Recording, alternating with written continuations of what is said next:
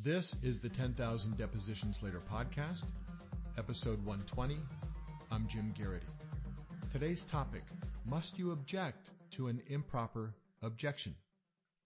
Hey everybody, welcome to the 10,000 Depositions Later podcast, where we discuss strategies and tactics in the taking and defending of civil, criminal, administrative, and arbitrative litigation.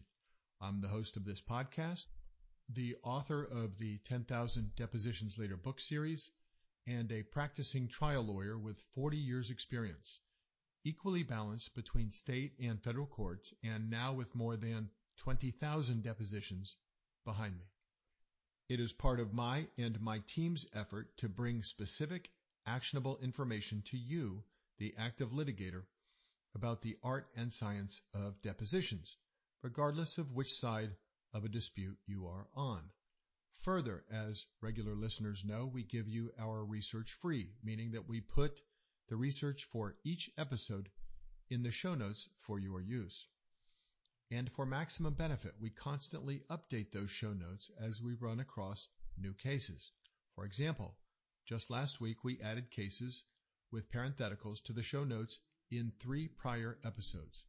Specifically, that included episode 105, which deals with the problem of deponents who assert a Fifth Amendment or other privilege in deposition and then later seek to ambush you by selectively waiving it for their benefit, either at dispositive motion time or at trial. We added a May 3, 2023 ruling where a party filed papers in opposition to summary judgment that included testimony amounting to at least a partial waiver of a Fifth Amendment privilege that had previously been asserted. In this new case, the federal judge said, no, we're not going to consider testimony on summary judgment that you previously refused to give based on the Fifth Amendment. That's the Munger case, M-U-N-G-E-R, added to the notes of episode 105. We also added a new decision in the notes to episode 25, which addresses the question whether you can be sued for statements you make during a deposition, which in many jurisdictions just depends on whether the litigation of privilege applies to those depositions. So we've added a May 5, 2023 ruling to the show notes in episode 25 from a Massachusetts state court that said potentially libelous statements made during a deposition are in fact protected by the litigation privilege. That's the Kasparov case. And we added a new case to the show notes in episode 113, which highlighted the swiftness with which you can lose privileges like the attorney-client or work product privilege in depositions if you don't act quickly to protect them. Last week we added the Life-Bio, L-I-F-E-B-I-O case, a May 4, 2023 ruling from an Ohio federal court which found that a lawyer had failed to preserve attorney-client privilege with respect to a document used in deposition even though the parties had signed a clawback agreement. Clawback agreements, as you know, are essentially contracts entered into directly between the parties, sometimes then approved by a court, that provide if privileged documents are produced inadvertently during the course of litigation, the producing party, upon discovery, can demand their return, in effect clawing them back. The court in Life-Bio said, well, even where such an agreement has been reached, a lawyer's failure to act swiftly to protect the privilege and the lawyer's allowance of the use of a privileged document in a deposition nonetheless may result in waiver, and it did in that case. All right, so let's turn to the topic for today, which is a nuanced one, but still very important. And it's this: when a defending lawyer, during your examination of a deponent, makes an objection, but does so in a manner that is technically improper, must you in turn object to the objection? Failing which, do you waive your ability to nullify the improperly made objection? And for purposes of simplicity, we'll use the example of a form objection in a jurisdiction where the law requires you to also state the legal basis. So here's the scenario. Suppose you're in a jurisdiction that says a form objection is only proper if the objection also identifies the specific basis for the form objection. And as you may know, some courts hold that the word form alone is enough, or some variation like objection form. Other jurisdictions, in contrast, say that's the equivalent of no objection at all, and that you must also identify the specific legal basis. In those jurisdictions, the proper form objection would thus be form hearsay or form compound or objection to the form, whatever defect you identify, that the examining lawyer can cure while the deposition is in progress. There is considerable conflict among jurisdictions nationwide as to whether the legal basis for a form objection must also be stated. And we've cited a filing in the show notes where lawyers, in the course of arguing about what is or is not a proper form objection, cited a litany of reported decisions on both sides of the argument. And it's important to know what your jurisdiction has to say about this, because courts that require more than the word form appear to hold that you've waived your form objection if you didn't also specify the legal basis for it. So the question of the day is, if you're in a jurisdiction that requires a statement of the legal basis for the form objection as part of the objection and the defending lawyer erroneously just says form, must you now object to the defective objection?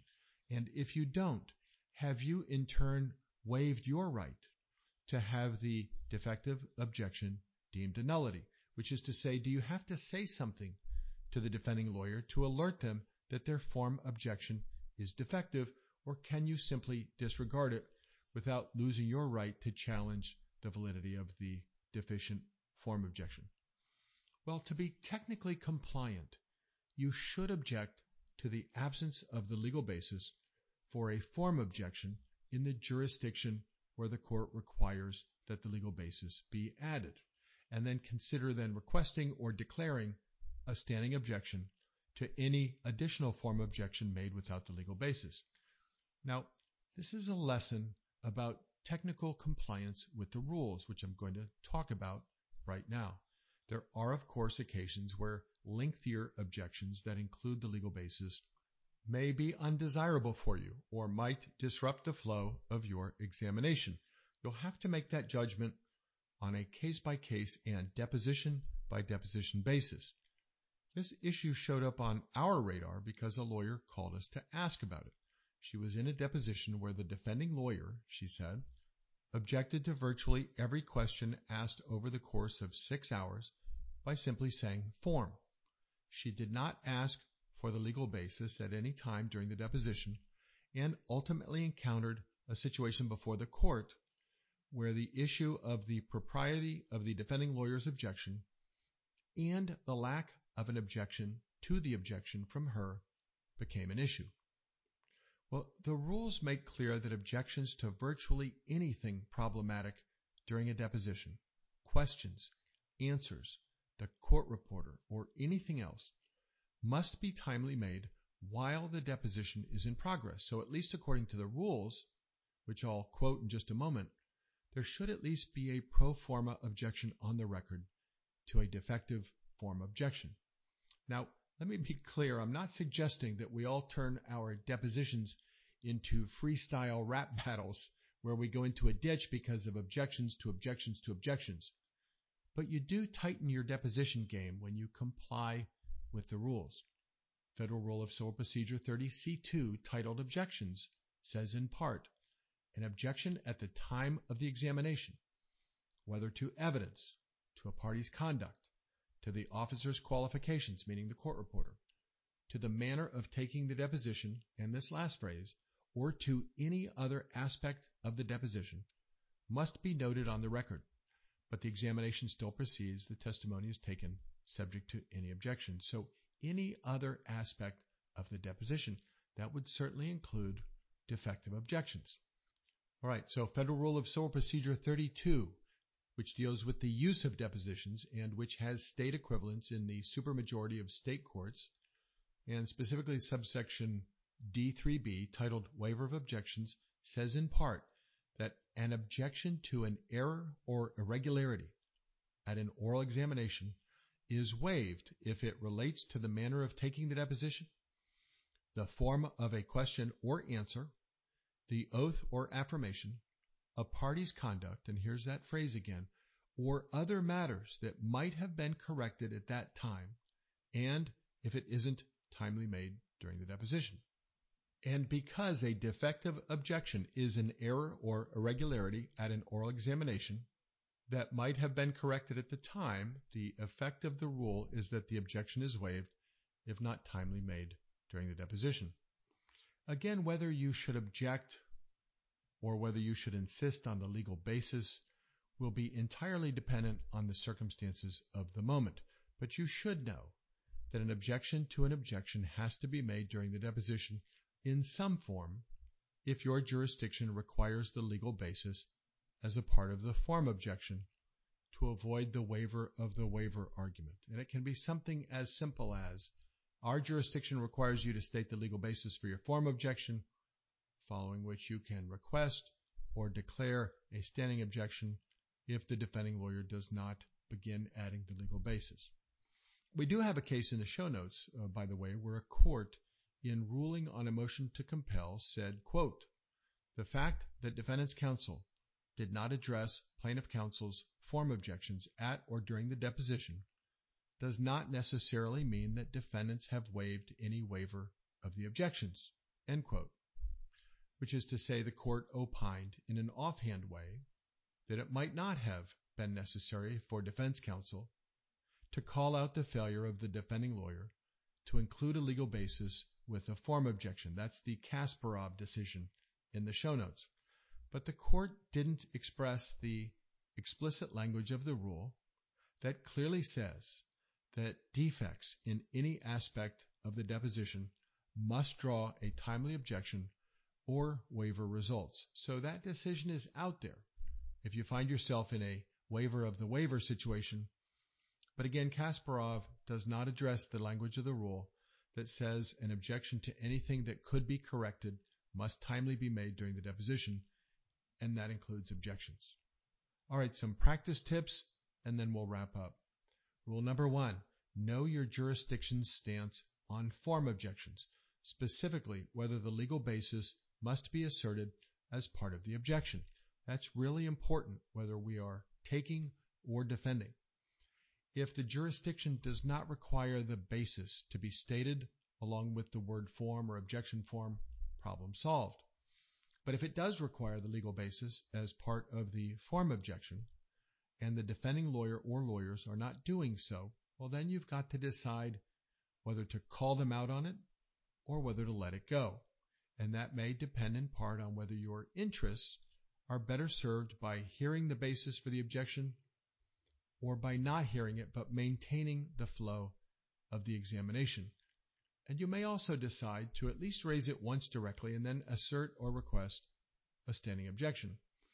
Now, if you'd like to address this issue and minimize disruptions or disagreements during the deposition itself, consider addressing it in advance. So, for example, if you're in federal court, include a provision in the joint scheduling report about how objections during oral depositions shall be made. That's not an unusual stipulation in many cases, and it will uniformly resolve and avoid disputes ahead of time. It can be something as simple as that the parties agree that objections during oral depositions shall be limited to form or to form plus the specific legal ground. The advantage of doing it in the scheduling report, as opposed to an agreement on the fly between you and the opposing lawyers through an email, for example, is that the court typically enters a final scheduling order adopting the lawyer's joint report, and so you obtain the court's blessing and also avoid a problem later where the court later says, well, you should have conferred with me because I'm the one that has to determine and rule on whatever objection the parties claimed was actually being made at the time. You can easily do the same thing in state court by asking the judge or magistrate to enter an order based on the state general discovery provision like that appears in Federal Rule of Civil Procedure 26, which says that a court has the authority to enter an order providing that discovery take place under certain terms and conditions. It has very broad authority under that kind of provision, and that can prevent very disruptive disputes from arising during the depositions. Much of this really depends on your jurisdiction, the type of case you're in, and of course the opposing lawyer that you are dealing with. But it is always important to ensure that you understand the technical requirements of the applicable rule and that you strictly comply with them. There are a surprising number of cases on deposition-related issues where litigators have gotten tied up because of the nuances of the procedural rules governing depositions. Always better to know those nuances and make a conscious decision to preserve or waive, as the situation may be, to waive those rights than to discover when it really matters that the rules contemplated something different than what we did. All right, that's it for today. Another interesting topic. Thank you so much for listening, and we'll talk to you again next time.